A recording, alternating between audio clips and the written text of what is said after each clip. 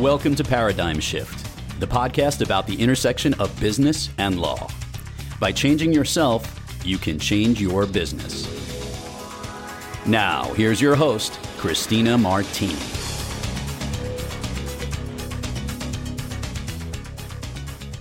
Welcome to Paradigm Shift. My name is Christina Martini, and I am your host as we explore the intersection of business and law. Today, we are going to be continuing our conversation with Joan Michelson about creating a greener world, current issues in the areas of energy and sustainability, and the opportunities and challenges for women entrepreneurs and leaders in this space.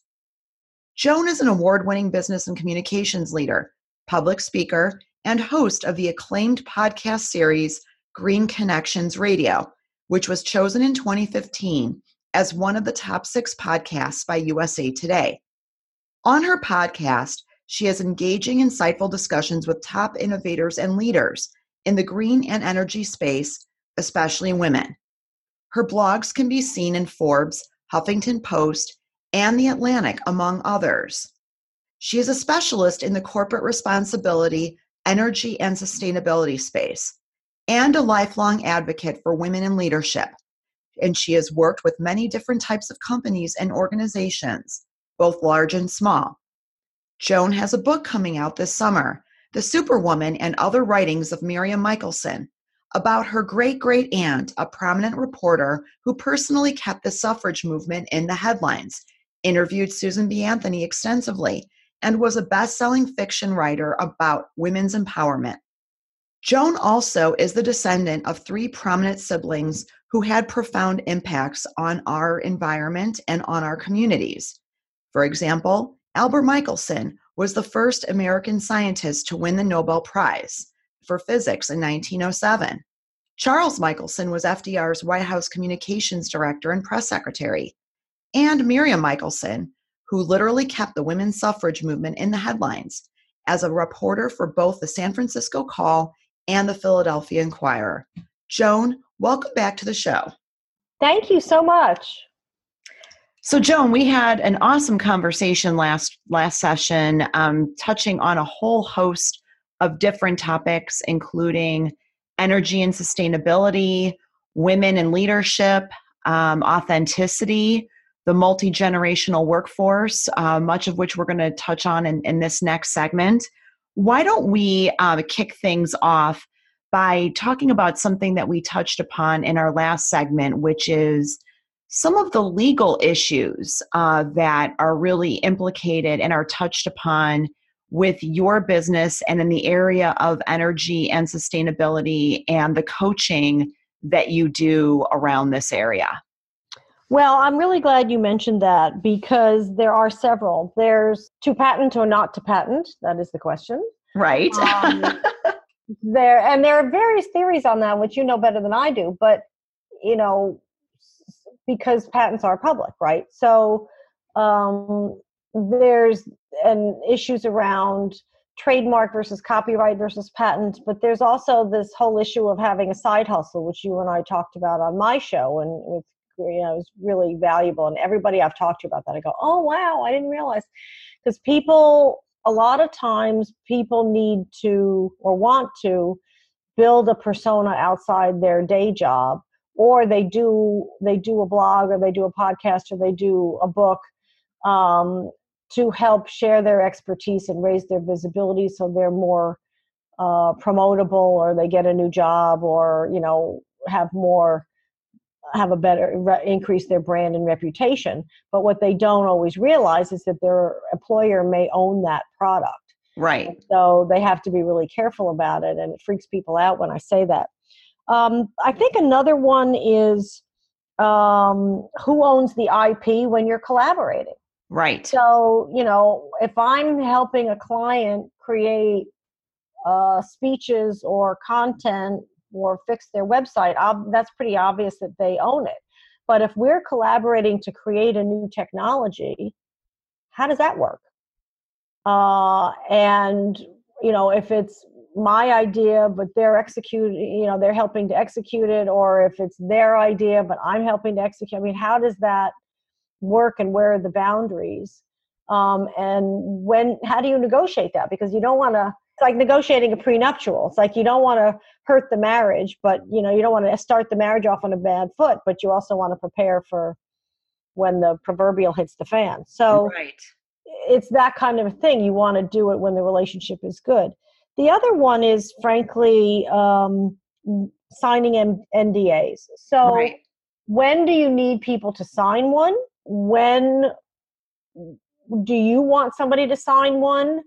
What's the boundary of the questions that they're asking and the deal you want to make with them? Because sometimes a lot of women especially run into this because they get afraid they're going to blow it, right? But sometimes you just have to say, I've told you as much as I can tell you until you sign an NDA. And I'm happy to work with you and I'm happy to share this with you, but I really need you to sign an NDA. Right. Now, some investors, as you well know, will not sign an NDA. Right. So sometimes you just have to decide, but it's also when do you protect it? And maybe copywriting or trademarking the name or the logo, which is a hell of a lot cheaper than a patent, is enough protection to start with if they insist on not signing an NDA. So right. And it also depends on what you would be trying to protect with an NDA, right? Because, right. I think that, if it comes to like your idea for a business and you're talking about the branding around it, what the market facing type of, image would be and so forth, I think that sort of thing is much easier to protect through something, for example, like a trademark. But if you're talking about a process, if you're talking about, developing a widget that is going to be the best thing since sliced bread, that's something that's a lot more akin to a patent. And then you've got to ask yourself the very questions that you just said, how far do I want to go down this road with respect to divulging this to investors or other people I may bring into my business without having an NDA in place? Do I even want to protect it through the traditional method of like a patent, for example, or am I going to treat this more like a trade secret? But, trade secret's a whole other animal in terms of the things that you need to have in place and for the way that the moon and the stars need to align in order for you to be able to have something that ends up being treated and protectable as a trade secret, right? Right. And there's also the issue of who is helping you bring it to reality. I mean, everybody doesn't have programming skills, right? So if you're hiring a programmer, you obviously want them to sign an NDA, but then, because you're paying them little to nothing or whatever the deal is, and they're inevitably getting less at a startup stage, do you have to, when do you promise them equity and when do you formalize that in a contract? Right. And also making sure that you're very in tune with, and this is very similar to the conversation we had. And so I would strongly encourage our Paradigm Shift listeners out there to listen to our session together from several months ago, because we really get into a lot of the nitty gritty of these topics, but also recognizing that even if you have an agreement with somebody and you're paying them to do some type of development for you, you need to be mindful of what the default law is with respect to who owns it. So for example, if you hire somebody as an independent contractor to develop certain things for you, like software, for example, or other things that would ordinarily be the subject of a license in terms of use between an owner and a licensee, you need to be careful about making sure that you have the bells and whistles that you need in that agreement that dictates what the relationship is between you and your independent contractor, because there are certain instances where the default under the law is that the independent contractor actually owns the underlying work, and you as the person who asked for the work ends up getting a license, but that's often not good enough, especially depending on what your ultimate use of that product or that work would be. Well, and also if it's the idea of the person who would, in that scenario, be, quote, licensing it, if it's really their business concept and they've already started developing it and they're just hiring somebody to finish it, then but that person is being hired as an independent contractor, not as a full-time employee, then that's a different scenario yet still, right? Yeah. And so a lot of it is, at the end of the day, it's a very fact-driven analysis. And depending on what you have going on and your own personal knowledge of the law, you may need to get help from somebody from the get-go just to make sure that you have everything buttoned up the way you need it. Well, that's true. And the catch-22 is, a lot of times this is happening in a startup situation where budget is an issue and they don't have 10 grand to spend on a lawyer off the top, right? So there's also, in my work, the other issue is, I don't know if you run into this with your show, but I find that, because I interview a lot of corporate executives, and a lot of times their staff wants to control some aspect of the output, which is really kind of shocking to me. And so I have to gently finesse that. Mm-hmm. And it's not, I mean, sometimes it's not directly a legal issue all the time, but it depends on also where we're publishing it, because I write for different places. So that's another kind of quasi-legal ethical, it's more of an ethical issue perhaps, but it borders on the line of legal issues as well. Yeah, that's really interesting. And I can understand what the issues are. What I try to do, you may have seen that I have interviewed a number of executives, for example, general counsels of various companies. And I actually, in my last episode, just started a new series focusing on, essentially conversations from inside the general counsel's office. And I featured Shar Dalton, who's the GC of Seco. And, her PR group at the company, I think, could not be happier with the output, and they've shared it through various social media channels. She's shared it on her own. What we really, one of the things that I try to do to minimize any potential friction on the back end is to do what you and I did, for example, which is sort of to map out the conversation, or at least highlight the areas. And, hopefully, and obviously I work with folks because this is a pre-recorded show, just to make sure that they're comfortable with it. But, trying to manage it on the front end, but also encouraging people to the extent that they think it's necessary to talk to their PR and marketing teams within the company, just to make sure that they are okay with the fact that this interview is being done at all. And, usually trying to be mindful and steering clear of topics, for example, of issues that are happening at that guest's company that may cause controversy. I usually try to steer away from those types of topics, because those are the ones that the PR folks tend to be, I guess, concentrating on the most. Yeah. I'm trained as a traditional journalist. So I have a little stricter style than that. I mean, I'll give people topics. But first of all, a lot of times these PR people reach out to me in the first place. So sometimes, interesting. Okay. Yeah. Sometimes I'm meeting, whoever at an event, but for example, I just interviewed an executive from one of the top, technology companies in the world, and they reached out to me.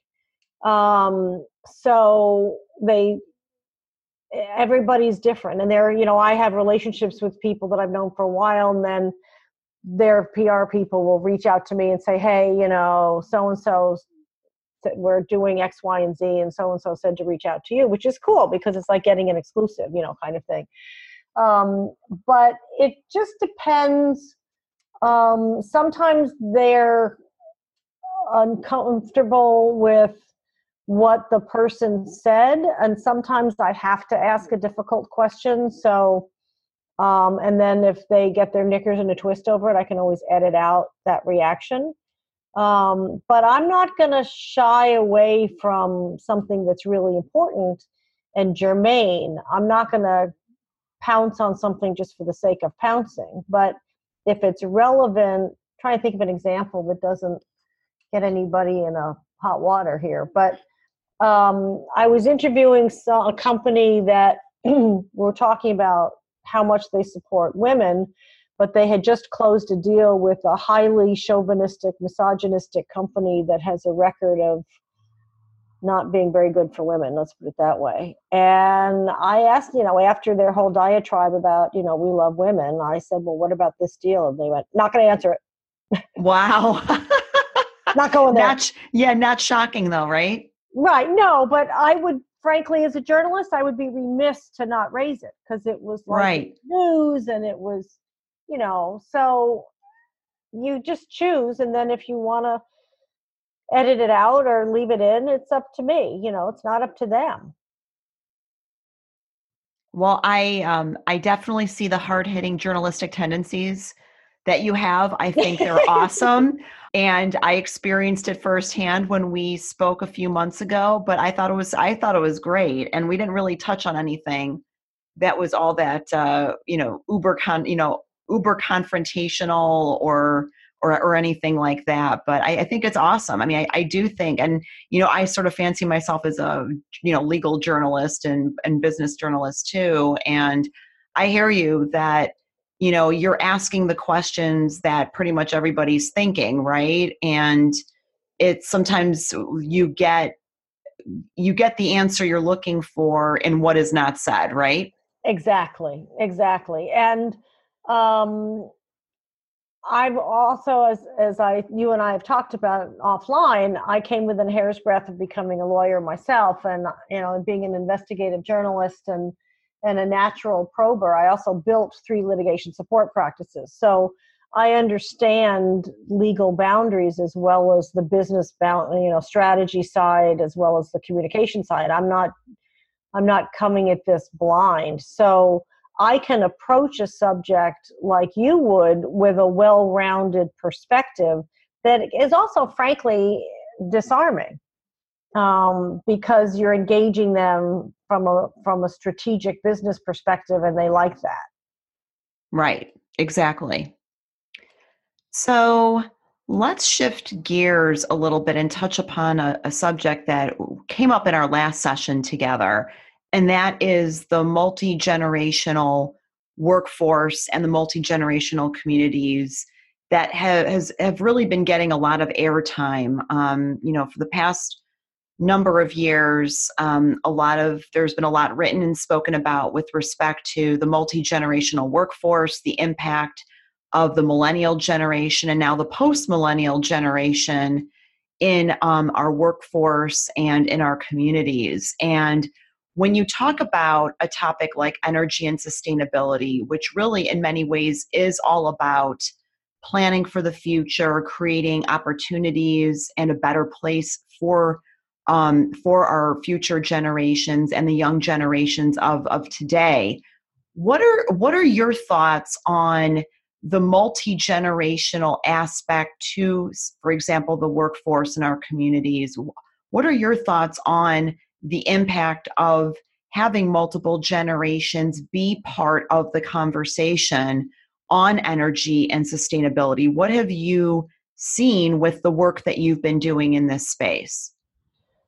Well, it dovetails directly with what you talk about. I mean, it brings a paradigm shift. I mean, everybody comes from different experiences, and it's generational, but it's even, first of all, we have 5 generations in the workforce today, which is more than we've ever had at once. And part of that is because people are aging healthier and being more engaged longer. Part of it is because women's careers evolve about 5 to 10 years later than men's. And so a lot of women are hitting the peak of their career later, and so they're staying in the workforce. And also it's financial, especially because we had a couple of recessions over the last 20 years, and so people are catching up financially.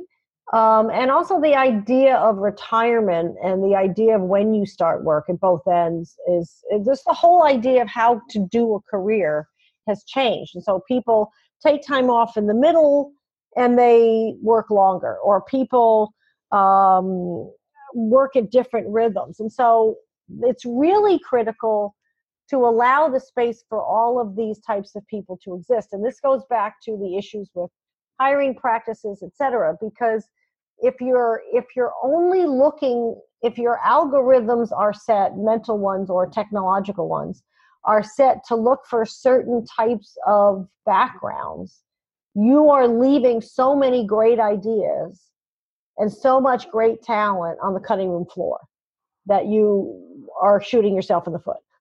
Excuse me, not to mix my metaphors, but you are. I mean, because people are adaptable. Think about it for a minute in the context of this.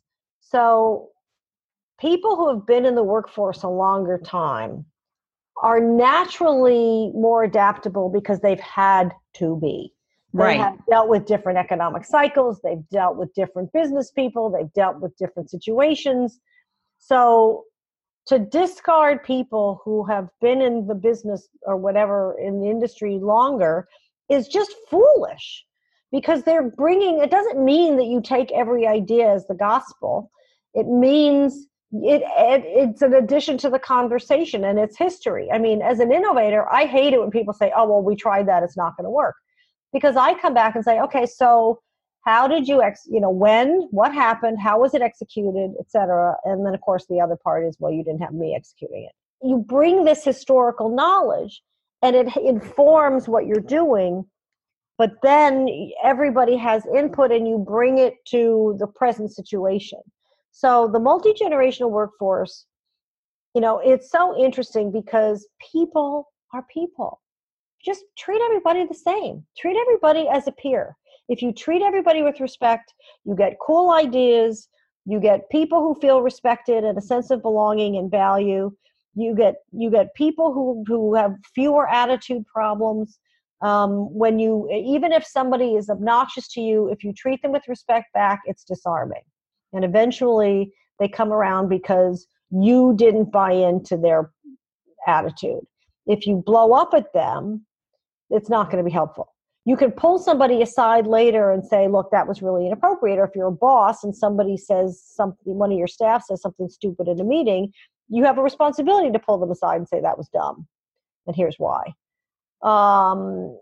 And, call them out on it. Right. But there's also a matter of building a lobby in the room. So, you have to, women in particular can get together informally and say, okay, so I'm tired of so-and-so and so-and-so stealing our ideas and claiming that they're theirs. So how about if when one of us presents an idea, another one of us chimes in and says, oh, Lisa, that's great. Or if Lisa presents an idea and John picks it up, pretends it's his, you can turn around and say, oh, yeah, Lisa just said that. I liked Lisa's idea.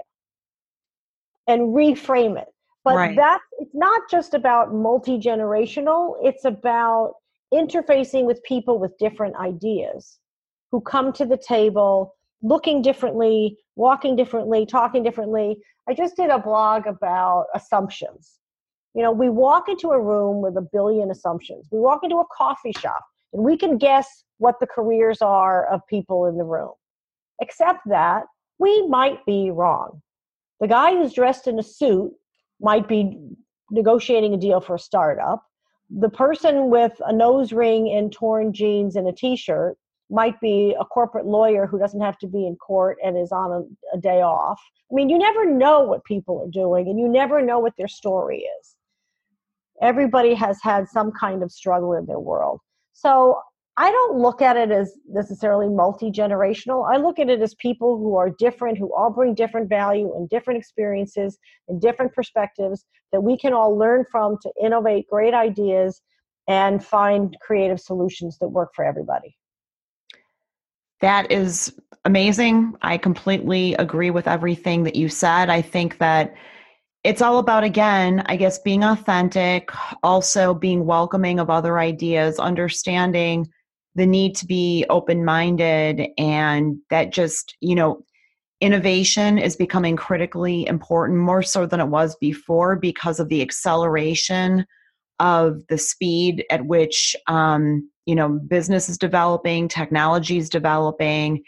And for us to be able to get where we need to be and to continue at the trajectory that we need to be at, given how quickly everything's moving, what you just said is incredibly important, and that we should really leverage the opportunity presented by having a bunch of different generations working together rather than making it a more difficult experience and not being open-minded about the ways that other people express themselves and the substance of those communications. Well, exactly. And, and don't assume where somebody's coming from. In other words, if somebody presents an idea and you're judging it because they're older than you or younger than you, instead of doing that, just turn around and say, oh, that's really interesting. Tell me how where does that, dig into it and say, well, what do you mean? Or how did you come up with that? Or what do you think that, what purpose will that serve? Or how does that work? Dive into it and let them to explain it further instead of just dismissing it or embracing it, no matter who it is. Attitude is more important than age. I like that. I think I may have to use that.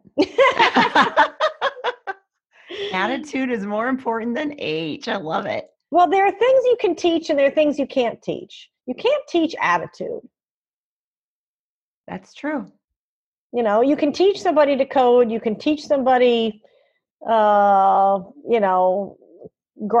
You can teach somebody certain aspects of the law, but you can't teach attitude. You can't teach work ethic.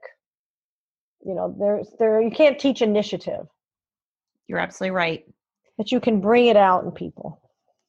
You can enhance something that's already there. Yeah, exactly. So, Joan, our time together is up. Do you have any closing thoughts, and where can our listeners find you? Well, I appreciate that. I just want to say you're so delightful because you really do bridge these worlds, and you bring people out in a way that addresses issues in a unique way that really helps drive the innovation discussion, and I love it. It's really terrific. Thank you so much. My website is greenconnectionsradio.com, and connections is plural. We are doing a survey to rename the show, so I'd love everybody's input who's listening, and they can enter to win a free coaching or consulting session too, if they do it ASAP, because the drawing is coming up in about 2 weeks. So sign up on our website for our weekly newsletter, for podcasts, including yours, about protecting your side hustle. And my blogs, they can also find me on forums as well. They'll also get information on our mastermind groups, consulting, etc. Or they can find me on LinkedIn. And if you do reach out to me on LinkedIn, please include a note and mention that you heard me on Tina's show. greenconnectionsradio.com, iTunes, anywhere you listen to podcasts. And they can always Google me for that matter. Very Googleable. Thank you so much, Tina, for what you do and for having me on your show. I really, really, really, really enjoyed it. Well, thank you so much for being on the show. I've loved our conversation. You will definitely be coming back to join me in the coming weeks. You are so terrific. The work you're doing is so important, and your view on the topics that we discussed and beyond are just, your views are so invaluable. And thank you again for appearing on Paradigm Shift, and I'm sure we'll see each other soon. Great. Thank you, Tina. Thank you. Have a great day. You too. Thank you for joining us for this episode of Paradigm Shift. We hope that you've enjoyed our great conversation with Joan Michelson, and that you will join us next week. I'm your host, Christina Martini. Please look for our weekly episodes every Tuesday. Thanks for listening. If you enjoyed the show, please rate and recommend us on iTunes or wherever you get your podcasts. Please visit us at www.paradigmshiftshow.com. We would love to hear from you. Please look for new episodes of Paradigm Shift every Tuesday.